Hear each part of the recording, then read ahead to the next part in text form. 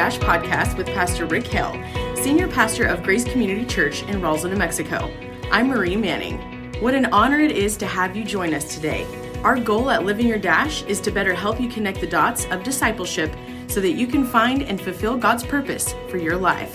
Let's join Rick and Sean with this week's podcast. Thank you, Marie, and thank you, everyone, for joining us here on the Living Your Dash podcast. Rick, welcome to the coldest day so far in 2024. John, when I got up this morning, it was a balmy 7 degrees in my car. Oh, man. Okay, that was worse than me. So it was 9 degrees where I was at. So I was much warmer. So anyway, folks, we hope that you're warm out there today. Hopefully the weather's gotten a little bit better. You might actually, you know what? There are people that are in other nations that are actually listening to this podcast. So we would love to have you send us an email. I would love to know who you are. So let us know. We'd love it. We'd love it. Thank you for joining us. That's right. Especially on this Red Letter Edition challenge. It's this series was designed to immerse ourselves in the teachings of our Lord Jesus. And this week's focus was on the major themes is on being. Does that mean being like Jesus? Is that what this is all about? No, not initially.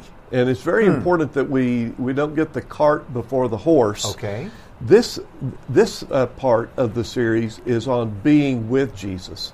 The importance of being still, spending time with Jesus, reading His words, listening to His words, praying, not just talking, but listening, just that, the be still and know that I'm God. Yes. Because what we're going to learn in this series, and it really came out in this particular message, being with Jesus leads to being like Jesus. If you want to be like Jesus, it doesn't start with work. It doesn't start with effort. It doesn't start with grit your teeth and get it done. Yeah. No, the way you be like Jesus is you start by being with Jesus. And when you spend time with Jesus, spend time in His Word, you honestly, in a very practical way, you learn how Jesus reacts and responds to different circumstances in life. Yeah. To conflict, to opposition, to difficult days, difficult people. You say, okay, I want to be like Jesus. Well, spend time with Jesus. Yeah. And let Him be in you and be connected with you. And that's what this message is all about. There is that special quality of knowing that, Jesus wants us to follow Him. He obviously, it's like, hey, any volunteers out there? And we want to respond because He's God, and we want to do that. But, while you were just saying that, it made me think of, we hear this common phrase, show me your friends and I'll show you your destiny. Right? Absolutely. And so when I think about, wait a minute, does the same apply to who Jesus is when He invites us? In fact, that's kind of the special thing, is that where on earth are there, I hate to put it this way, but it's the best description. It's a general description. Where on earth are you going to find other world religions where the person is saying, hey, I want to be your friend forever. Yeah, let's spend time together. Yeah. I don't know any other that says, I want to be your friend forever. Do you think it's any accident that Jesus called 12 guys, and what is the first thing He does? He said, I want you just to spend time with me. Yeah. Really, when you look at the public ministry of Jesus, most of it was Jesus trying to get away from the crowds and spend time with 12 guys. Yeah. It's like, I want you to be with me. Why? If you will be with Jesus, you will end up being like Jesus. Him. Yeah. All right, so being with Jesus, that's a fundamental tenet of Christianity. I was thinking about this. Christians actually believe that, I guess we almost have to think like we've never heard the gospel before. Christians actually believe that the risen Lord Jesus carries on an actual personal relationship with us in space-time. And so this is not meant to be a metaphor, is it, Rick? Absolutely not. No figure of speech. We don't believe He stands as some kind of symbol or ideal. Believers in Jesus actually believe He is present with us. He's right here with us in this room. That may sound preposterous to a materialist. Why do Christians believe that? Well, Sean, actually, it is preposterous. Think about it. It is preposterous that the creator of the universe would desire a relationship with us. Yeah. But it may be preposterous, but it is absolutely true. It's the scandal of the gospel. Yeah. That it's the miracle of the incarnation. We just celebrated at Christmas. Yeah. That the Word became flesh and dwelt where? Among us. He came to be with us. Absolutely preposterous that a God would want to come down and spend time and to be with His creation. Yeah. And that's the message of the gospel. Emmanuel, God with us. Yeah. The promise from Genesis to Revelation, I will never leave you or forsake you. Yeah. He is here. He's with us. It's very real. He may be invisible, but He is very present. Absolutely. And I suppose that if you are not a believer listening to this, it just must be the strangest thing. But for me, I mean, there's emotion that dwells up within me. Just as you're just talking about that, I know His presence. You cannot not tell me that He doesn't exist. I mean, it just can't happen. And so I guess that is the evidence of the Holy Spirit, right, in my life? Absolutely. The great promise of the new covenant is, I will forgive your sin, yes, and my Spirit will come to live in you. Yeah. So Jesus comes to live with us in the presence of His Holy Spirit. Yeah. What a promise. Yeah. I guess some people might say, well, all you're looking at is just some brainwashing, of just you just want to believe it's so bad that's what happens. I'm thinking, well, that may be true, but if it is, it's the best one they've done because it's 2/3 of the world.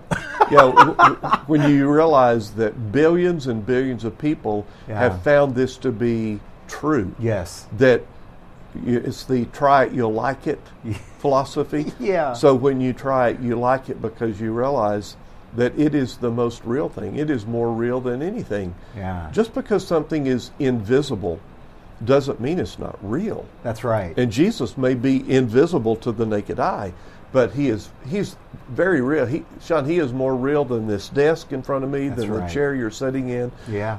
He is true, genuine reality. Woof, wow, just love this. All right, so a Christian who is nominal, right, in name only, and they don't pray or seek His direction or read His words, what kind of Christian is that then?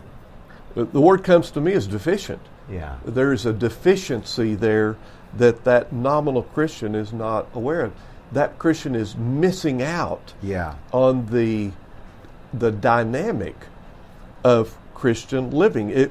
John, it reminds me, it would be like a light bulb that's not screwed into the socket. It's a light bulb, but it's missing the source of power. Yes. And it's really the difference between religion and relationship. Yeah. Religion is all about external, going through the motions, what I do.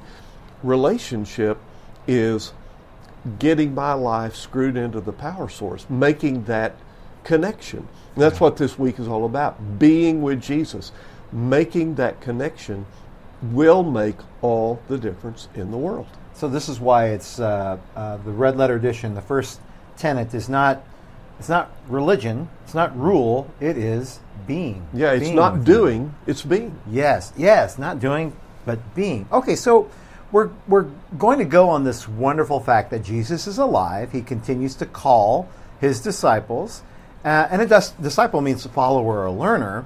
This aspect of learning from Christ Himself is more than just following after the teachings of another dead person, right? I mean, there are people who, for instance, consider themselves Stoics because they follow most or some of the teachings of, and I didn't know this till I looked it up, Zeno of Citium. Christians are different, right? Very different. And the difference is this key word, it's connection. It is being with Jesus. That you're not connecting to a philosophy. You're not connecting even to a teaching. And here we are, we're talking about the red letter words of Jesus. Yeah. But that's actually, that's the byproduct. Yes. The product is a personal, living relationship where the creator of the universe comes to live in you, to love you, to teach you, to convict you, support you, guide you, give you wisdom for every day. Yeah. That's the difference. And it's all the difference in the world. We're not talking about a religion. It is a relationship. As you were talking, I thought about the fact that the Lord Jesus loved to use parables.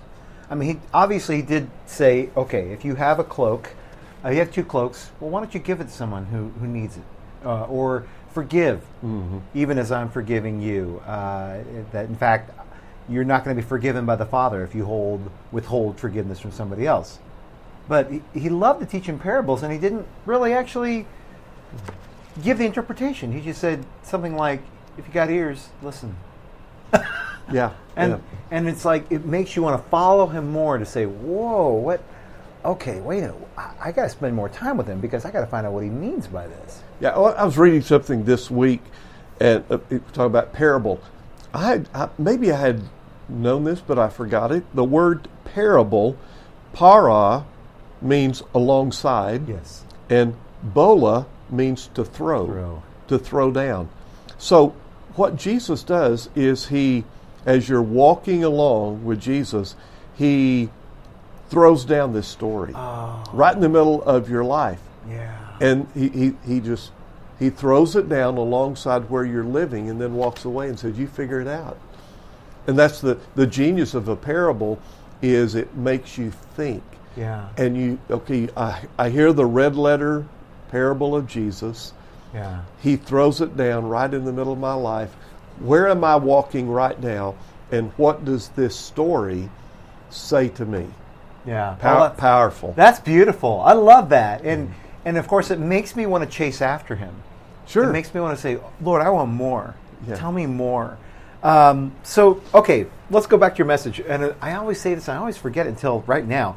Folks, if you haven't listened to the message, you got to go to RoswellGrace.com and look for Watch, or just look at the main page. Just click on that. You'll see the video. But anyway, a follower of Jesus, you began with this. A follower of Jesus is a daily follower who spends time with Jesus, like Mary and Martha in the passage that you mentioned in Luke, was it 10?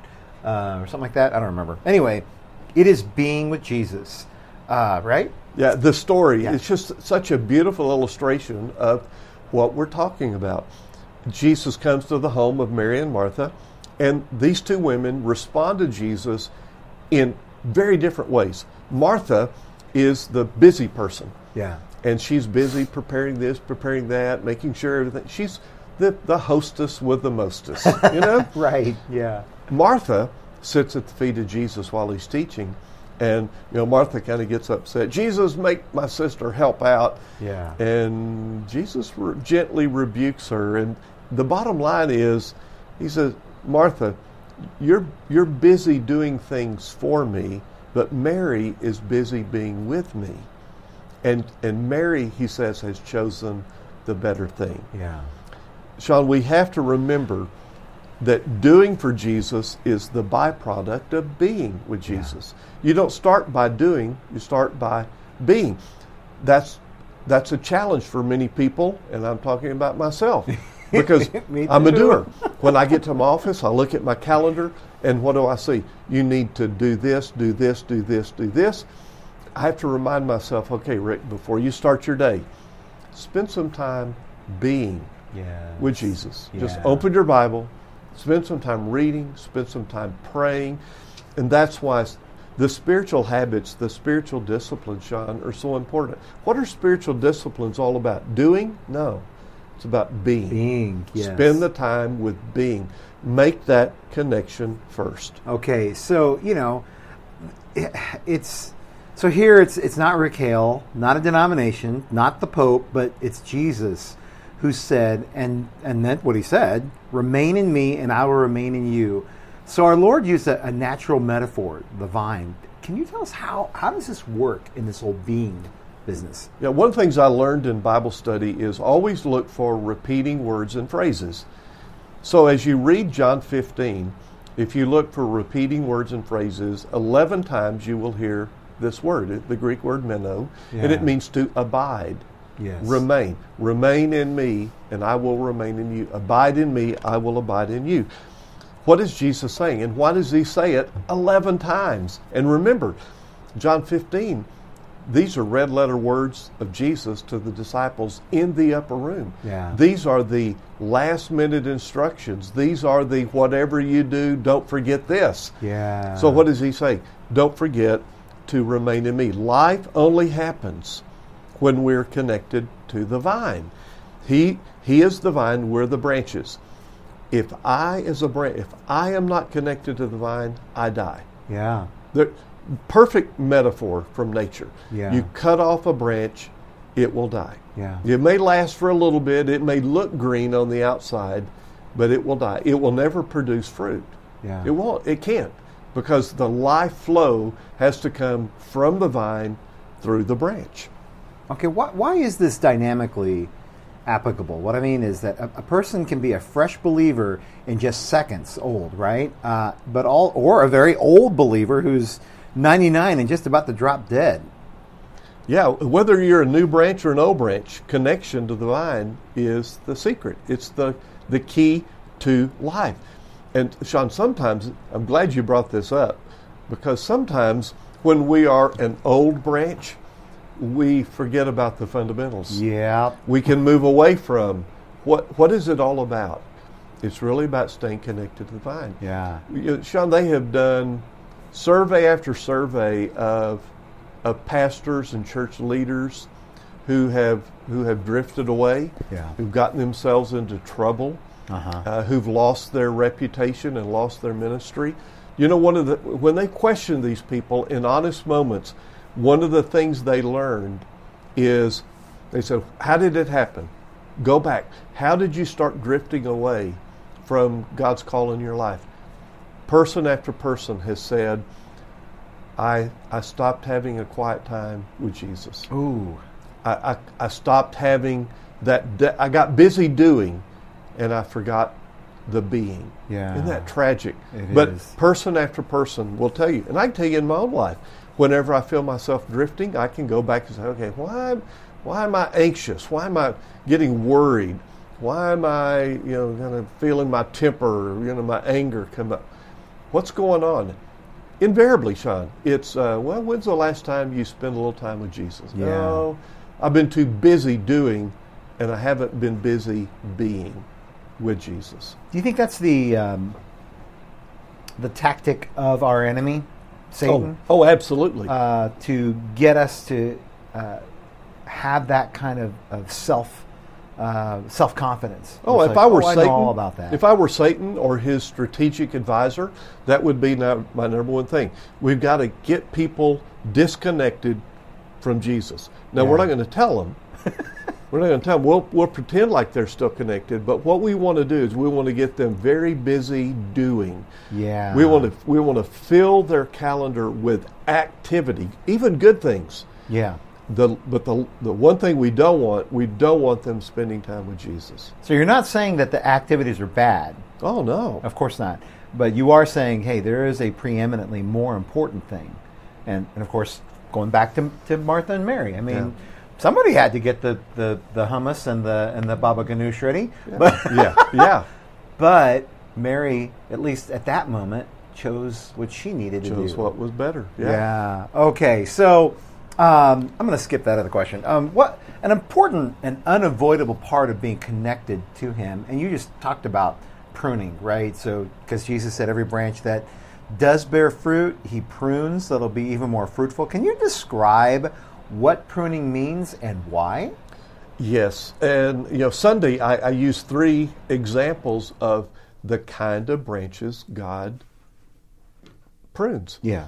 And it also comes right out of horticulture. People who grow grapes will tell you there are 3 types of branches that must be, not optional, must be trimmed in order for genuine growth and healthy growth to happen. The first is dead branches, obviously. Right. And in our life, that's sinful behavior. Sinful Yes. behavior must be removed.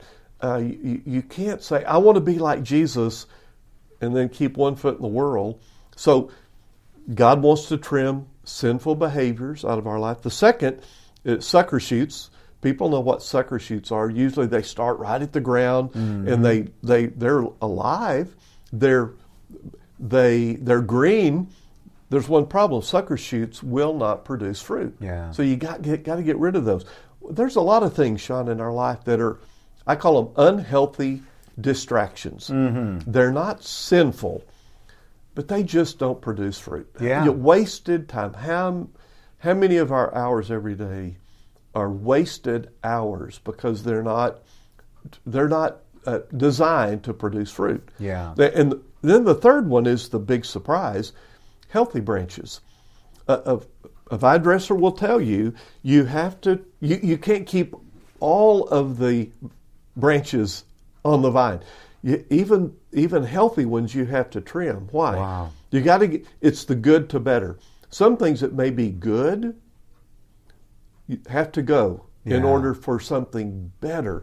Sean, I can tell you in my life, I've had relationships that have been good relationships. For example, when I was in college, I was engaged to be married to a good, godly Christian woman. And through divine providence, God separated us, and it was a very painful pruning. But guess what? God had something better. And it was God pruned good because he had something better. Wow.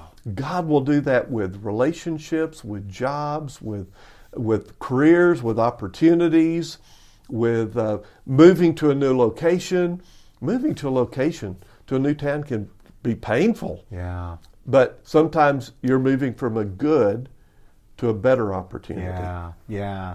And what is it that you said before? I mean, I think you were actually quoting somebody else, but the enemy of great is good. Is good. Absolutely. So don't be satisfied with good. Let God trim good because he wants something better to grow in your life. So, Rick, there are good things that parents are doing, like taking their children to these sport opportunities that take them away from church on Sundays, or maybe there are hobbies or things like that take them away out of a small group opportunity, or they can't join into a ministry that they're really made for. Those are good things, right? They're not inherently sinful. They don't cause them to go have an affair on their spouse, or do drugs or get alcohol. But they're not the great. Yeah, I know some parents who their kids, get in trouble, and the parent will discipline the child. Okay, you're not going to go to youth group tonight at church. That's the punishment. And I'm going, okay, punishing a child for disobedience is good. Yeah. But something better would be, take away their cell phone. Right. But don't punish them by something that is better. Yeah. You're exactly right. There's a lot of those are sucker shoots. Yeah. We let our children control our calendars and their calendars. Yeah. Not with evil things, but sucker shoots. Things, I hate to break the news, but more than likely your son will not be an NFL star. I hate to break the news to you. So all of those hours and hours and hours that you pour into them, they're not evil, they're not sinful. Yeah. But you got to be careful. They can distract. They can be unhealthy distractions from something that God has better for your child. I remember a Christian coach telling this to his parents, and he was, I forget who he was, famous guy, and he was saying the very same thing. It's like, I hate to break it to you guys, but your kids are probably not Division I material. Yeah. He says, I know I've spoiled everybody here, but very few will sorry make it. about this. But yeah, let me tell you the percentage. He went on to say the percentage of people that actually make it to Division I sports. Not pro sports, but just Division I sports. Anyway, the small group material talks about different spiritual disciplines, those practices that are meant to be done with the Lord in being, such as praying, reading scripture, fasting, Sabbath. Are those how God prunes us as well? Yeah, God uses the spiritual disciplines, the spiritual habits. Why? Think about it. Those spiritual disciplines all have one thing in common. They provide a time and an atmosphere where God can communicate with us. where God can show us areas where we need to prune. Yeah. Maybe in that time of Bible study, you'll be reading and God will say, hey, you need to get rid of these evil behaviors, these sinful behaviors. And you go, oh, whoa, the third one there, that's me. And so it's in that atmosphere of being with Jesus that God can communicate. He reveals things to us. Yeah. And again, we have to realize Jesus may be invisible, but he's very real. And he is speaking to us during those times of spiritual disciplines. Yeah. Now, the Bible actually doesn't say, doesn't have like a little list, right? Of, now, if you want to grow as a Christian, here are the top 7 disciplines that you have to do. It actually doesn't say that, does it?